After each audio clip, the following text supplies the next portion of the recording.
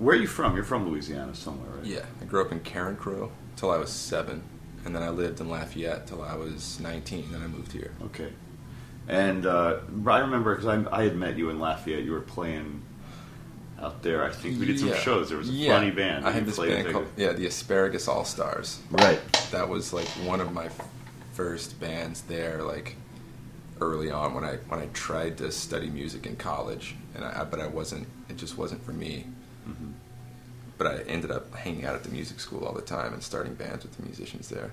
So you were playing what instrument though? I started off playing bongos when I was like 16. Okay. I tried a bunch of other instruments and it didn't work out. I tried to play guitar when I was young, and I was like too young to understand that it wasn't like a video game. You just pick it up and you sound fantastic. I thought thought it was all in the guitar, you know. I wanted to play organ for a while, which I do now, but at the time I didn't really get it going. And I attempted harmonica at one point, and I was like kind of derailed by an illness in my early mid-teens, and then after that I kind of had a lifestyle change and ended up deciding that I really wanted to play music, and I ended up starting playing bongos with this friend of mine from high school who played kazoo. We were freshmen, and the whole concept was to start a bongo and kazoo band and just play Yellow Submarine over and over again. Yellow Submarine over and over again. That was the deal. Okay, interesting. And then and that's how my musical career started. So let me ask a question. What was your response? What was it about the music school? So you tried to go to music school in Lafayette? Yeah. I tried, but I just don't think I was prepared for it. I didn't have any sort of background other than like I had taken some drum lessons with people, and I had some rhythmic notation down. Mm-hmm. But like just being like thrown right into ear training and theory and like these piano classes when I didn't even know the clefs. I was totally unfamiliar with a lot of the actual basics. So what drove you to the bongos and the percussion? I can't even say specifically what it was. Like I saw the instrument and I was just intrigued by it. And I like saved up my money and I bought them, and I just would like play until my hands got swollen, and like I don't know, like I started taking lessons with this guy. I got some videos, and this guy's name was Todd Hall. He was a great drummer. He lived in Lafayette for a while, and he was really inspiring, and he saw me improving, and he gave me some encouragement. And once I got to a point where I knew something, I was just like off, I was ready to go. I had that little taste of advancement, and that's like everybody craves that. And what kind of when you were in Lafayette, were there other musicians that you were inspired by that you'd seen when you were younger, or was there any kind of live thing there? Or when I was younger, I used to see flyers for the Iguanas all the time. Whenever Grant Street was like blowing up, I remember that. I later played with them, which was cool, but I never actually heard them then. Like my parents have always like listened to a lot of music that influenced me. Like whenever all my friends were listening to like Nine Inch Nails and like White Zombie and all these bands, I was listening to the Velvet Underground and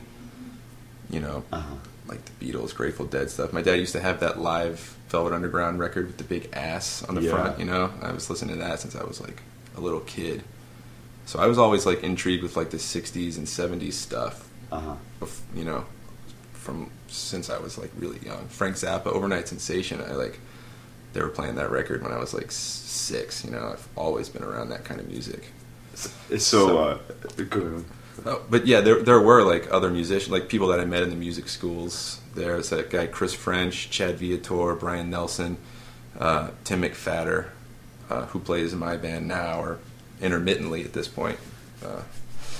Those guys were all really cool. I think I started playing gigs before I was necessarily ready to play gigs, whatever that means. I was always kind of fearless, and then I was like, I'm just going to have to make mistakes in public to get better. So I just kind of jumped up there.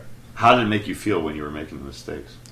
It was hard. I was like, I early on, I don't know if I was driven by fear, but like I really wanted to succeed. I just stopped hanging out with my friends. I was just like, I have to practice. So it was impacting your social life. Oh yeah, definitely. How about do you think the music you were listening to was impacting your social life too? Yeah, definitely. Definitely. I tend to like go really into like one thing and like explore it in depth. Like people with these huge catalogs. Like, I've always been because my musical taste. I listen to a lot of pop music of various kinds. Basically, I've never listened to a lot of classical. I mean, I love jazz and I love like blues stuff and all of that. I listen to that stuff quite a bit. I like roots music too, but it's always been like these personalities, like eclectic people that I've always been interested in. You know, like I don't know, just characters. I've always been interested in like not only in their music, but in their particular situation in time and their lifestyle and their you know, that stuff's always really intrigued me. So. And of those, let's see, at the beginning there, you mentioned these things, Velvet Underground and Frank Zappa and things like this. What do you think what is it you saw in there? Was it that they had these odd personalities, or? I think I seek authenticity. Okay, this is very interesting. Okay. Yeah, I seek authentic people. I don't know, realness. I like people with large bodies of work, prolific people. Can you explain a little bit about what represents authenticity, or to people, or like what is authenticity and what's its representation? Like, in other words, like they're representing that to you. Yeah. Well, to me, like somebody that's making their own statement, you know, doing their thing, you know. I like strong personalities. In music. And so, when you let's see, when did you move to New Orleans then? In January 1st, 2002.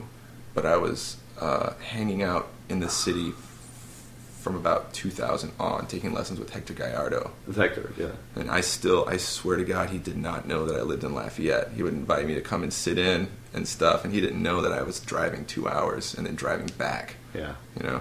But the first time I ever sat in on a show in New Orleans, the band was it was at Cafe Brazil. It was Hector, myself, Matt Rohde on violin, Rick Trolson on trombone, Sam Price on bass, Steve Masikowski on guitar, and Brent Rose on sax. That was my first introduction to. I've never been involved gigging in that in New level of Orleans. free for all. It was like the Cuban stuff. It was Hector's stuff. So he got me up there, and we did some stuff we'd been working on in the lessons, you know. And I just kind of got up there and played what I had learned, and it was really cool. Wow! I was like, wow, this can work. This can work out. Now Hector. So let me see here. Did you move to why did you move to New Orleans?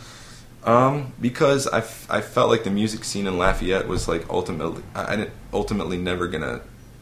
I don't want to knock the scene there, but it wasn't for me. It's not very broad. So it feels like there's a ceiling, you know, and it's like. I want to say there's almost like a talent show vibe to a lot of the scene there. It's like a college town, you know. Yeah.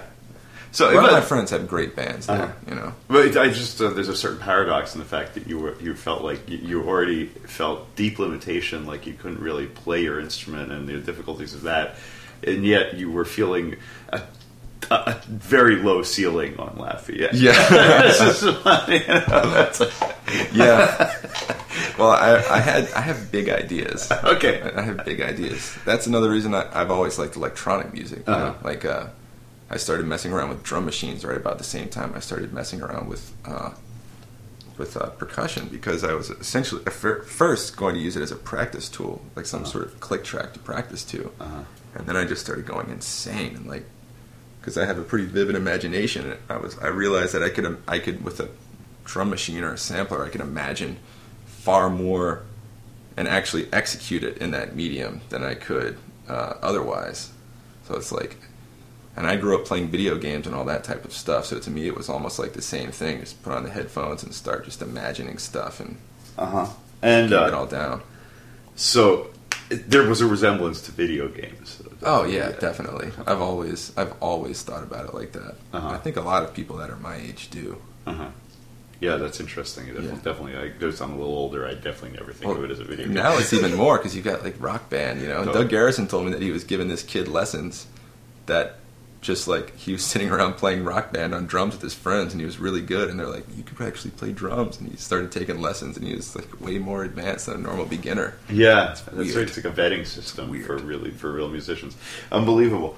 It's strange. It's a very strange world.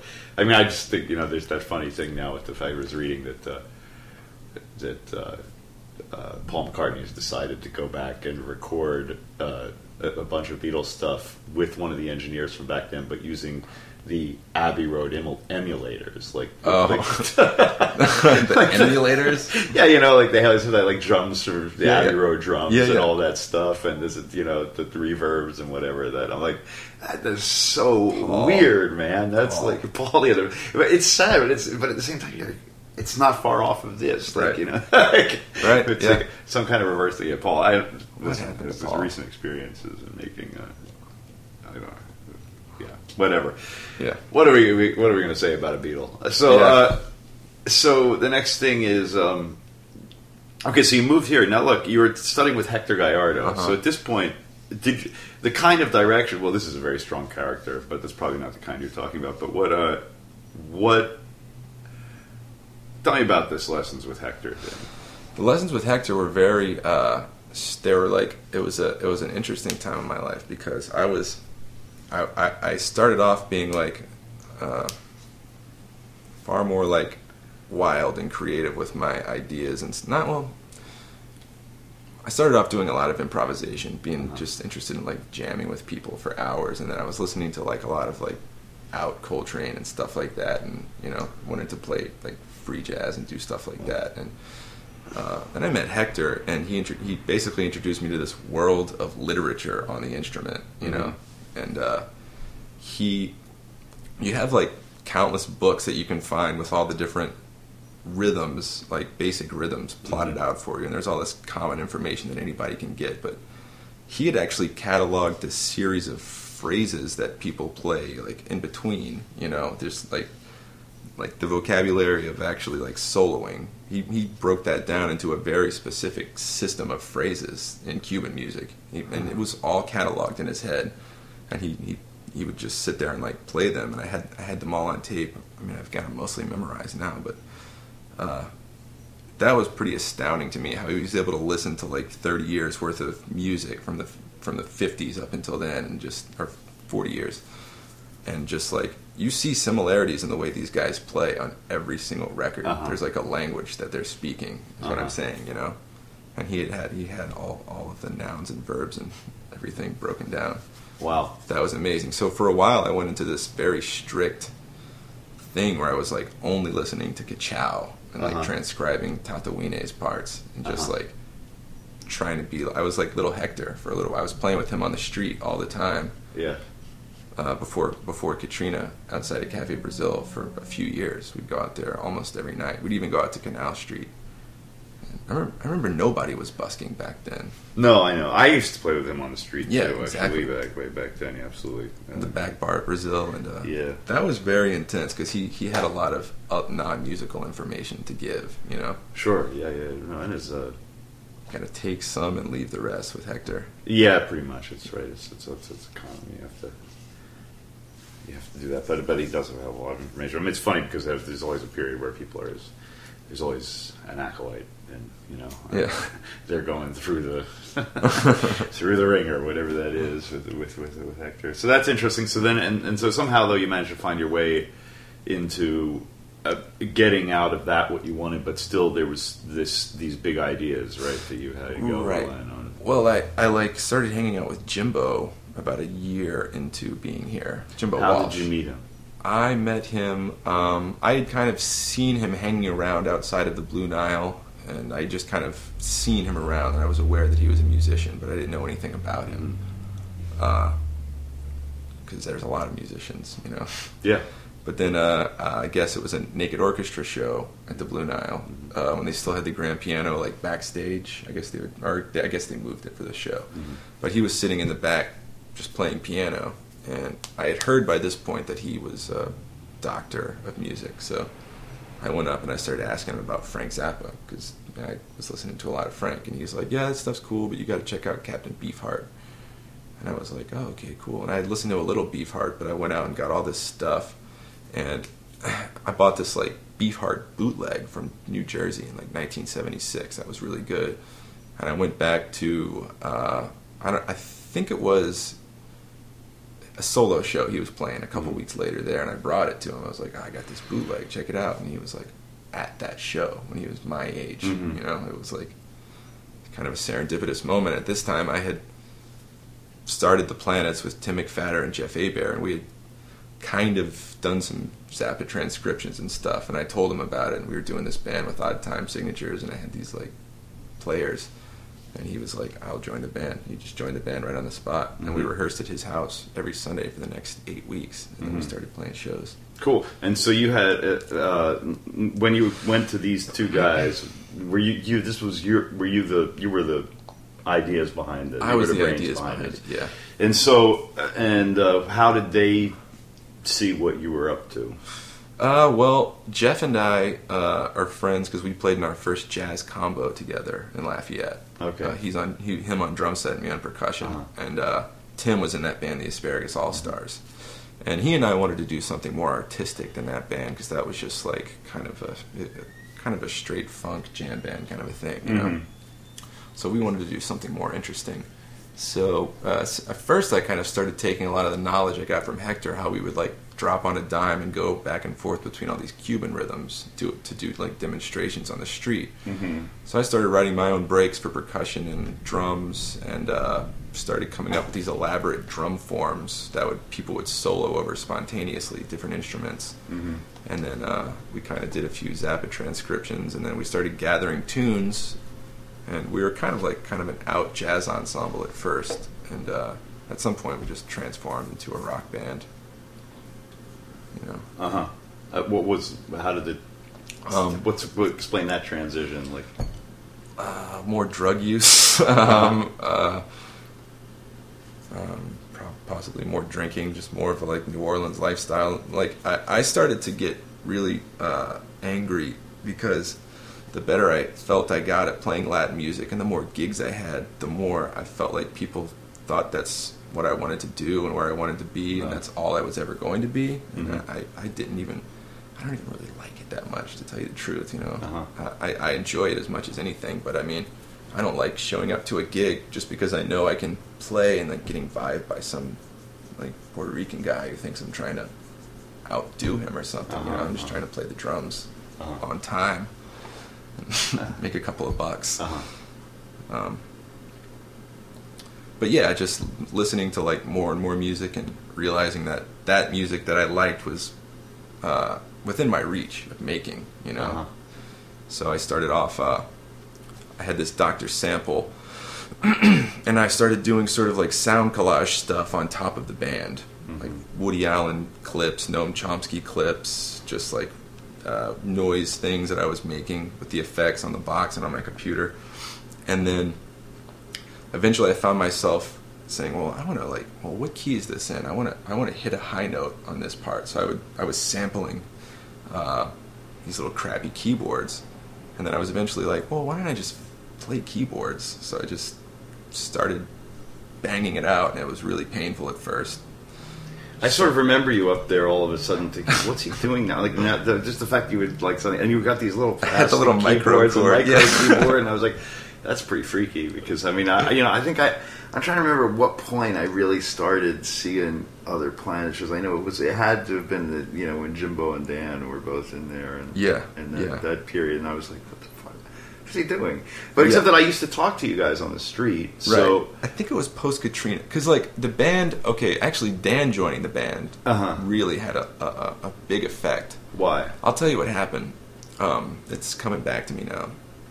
And Zach Smith was there. Zach Smith can attest to this. He actually had a lot to do with the shaping of that band, because really, yeah, oddly enough, because Zach Smith's a photographer, yeah, and drummer for Rotary Downs. Oddly enough, and from Lafayette. I've known him since 1999. We had made our first record right before the hurricane, and it was mostly made by me and Jimbo, with Quinn Kirchner was on some of it. A few other people were on it. Matt McClyman, Dan was on it a little bit, this and that. It was a very experimental record, but like Jimbo and I did a lot of hanging out and conceptualizing. We were putting lyrics on there, and it's like learning how to like sing for the first time and overcome that fear. And it was a pretty cool record. It was essentially a punk record with a lot of different sounds. When you say, just let me pause a second. I really want to get this story. But what kind of conceptualizing? Like, what direction are we going to go in? Like, when we decided we were going to do a recording, we decided it was not going to be a live documentation of the band. Mm-hmm. We were going to make a studio album. Uh-huh. So conceptualizing, like, okay, so we had never done that. So I had a bunch of tunes that I had written on my sampler, with these little keyboard samples, and we would like put the entire sequence on there, then lay a whole drum track and lay the whole band on top of that, then maybe some more electronics, and then a bunch of percussion overdubs. So we just had this huge thick sound, and then we'd sing through a megaphone on top of it, and we were just going crazy, just being really creative. Mm-hmm. We came up with something that we were really happy with. But that's kind of whenever the concept for the band solidified for us, like, yeah, we're going to make music that we like, and it's going to be really off the wall, mm-hmm. and we're going to say fuck a lot if we want to, and we're going to just like do whatever the fuck we want, basically. Mm-hmm. Make great records for us. So now let's get back on track with this. So Zach and then Dan. And all Dan was in the band. Me, Dan, and Quinn were like hanging out a lot with Jimbo. Quinn's our drummer, and we were just really into the Beefheart thing, and just this like kind of like crazy energy and surrealism, and just kind of sitting around saying bizarre things. That was going to be part of our whole concept, like we were planning all these things, and then the hurricane happened. Quinn and Dan and Jimbo and several other people, we all went to Lafayette. We were staying with my parents, and then we were staying at Jimbo's house in Henderson that he ended up buying. We played a show out there. We played a couple of shows that were really like just emotional with Quinn, and I think Ray Moore was there sitting in, the sax player. And there was one show in particular, after Quinn left, Simon Lott was filling in on drums. It was at this place, Cafe Cottage, and Zach Smith was there. And it was just something about the energy of that night. Like, we were doing our normal thing, but he was like feeding us this energy. He was just kind of like getting in Dan's face and like pointing at him, a lot of screaming, and getting the crowd really hyped up too. Like, just, and it was something about the audience that night, and Zach was definitely the catalyst. That's whenever Dan, the first time that Dan became the crazy character that he was for like a couple of years in there. Yeah. That was the night. Well, he was Comrade Dan. People. We didn't play in Lafayette for like another year after that. Like, people didn't want to come see us because we were so just. It was a benefit for the Red Cross. We brought our own Jameson and our own ice chest full of beer. And Dan was pounding himself in the face with the microphone till his lip was bleeding. He was on the ground screaming about how people in Lafayette didn't care. Like it was like second teething or second adolescence. It was something like it became like the scream thing, and then he became a screamer, and he would just play these like fire-breathing solos on the bari and on the bass sax, and then just scream at the top of his lungs and smash shit. And I remember one time, the guy who plays drums for us now, Paul Thibodeau, was telling me a story about how the first time he ever met Dan, he got a really bad impression of him because he was doing his thing, going nuts, and he went up to Quinn's drum set and just grabbed a cymbal and threw it on the floor, and it was like a K. It was like a really old jazz cymbal, and he fucking cracked it. Yeah, I mean, I remember these gigs when you were up at the Dragon's Den, and he was like throwing... He was throwing shit. He was throwing the cymbals down and screaming. I saw him chase a guy... He was playing a show with Rambus. Mm-hmm. It was him and Jay Steigner and someone else might have been on. They had guest spots. Mm-hmm. And this guy hung out. He was the only guy in the room besides like me and a couple of other people. He hung out for like half an hour, and he was talking about how much he loved the band and stuff, like in between songs. Loved it. And then was walking out. He didn't leave a tip, which it's not a restaurant. You don't have to tip the band, you know. And God knows they weren't playing conventional music in any way, shape, or form. And Dan wasn't satisfied with the mere compliment that the guy had given him, so he started screaming, "Tip the band, tip the band!" And he followed him down the stairs, putting his sax in the guy's face, in his face, and blowing notes at him, and then saying, "Tip the band, tip the fucking band," blowing notes at him. And I just couldn't believe it. I don't think you would catch Dan doing anything like that nowadays. Well, no, but I was thinking actually as you're saying that maybe the reason that he's in such good shape, really, in terms of let it all out. And he also is very conscious of. He can really delineate limits and gray areas. Yeah, if you've been there, you're like. Exactly. You've got the knowledge of why not to do this again. And you know what? Different people might do under certain circumstances. It might give you an edge now that I'm hearing this. So just hold on. We're still not at the end of that particular story because then I know you got to go. We'll get back into things a later time. But I do want you to finish the story. So Dan gets involved.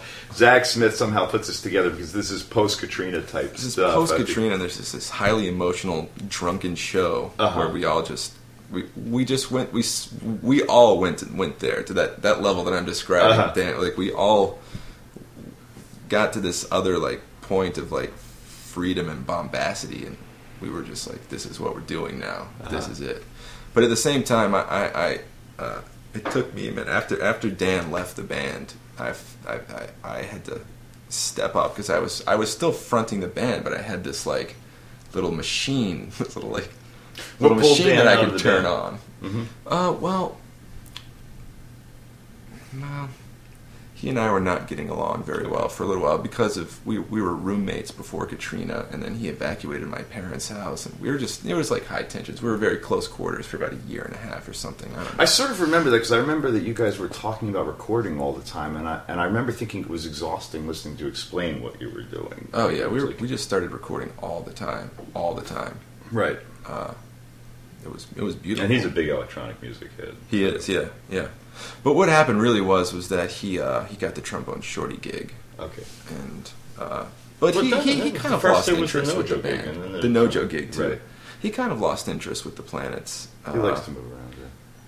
Yeah. I remember exactly when it happened. Because we did our second record. He had free reign. He had total freedom to do whatever the hell he wanted.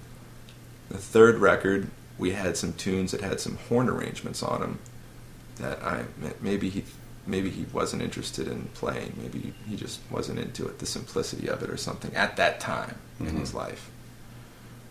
Some parts that he just never seemed interested in learning. We'd go do the shows, and Tim ended up just playing all the horn parts on keys with both hands, and Dan would play the occasional solo and just kind of chill out in a chair, and we'd do the show, and he became less and less involved till he just stopped showing up. Then he got another gig, and okay. Now we're good friends.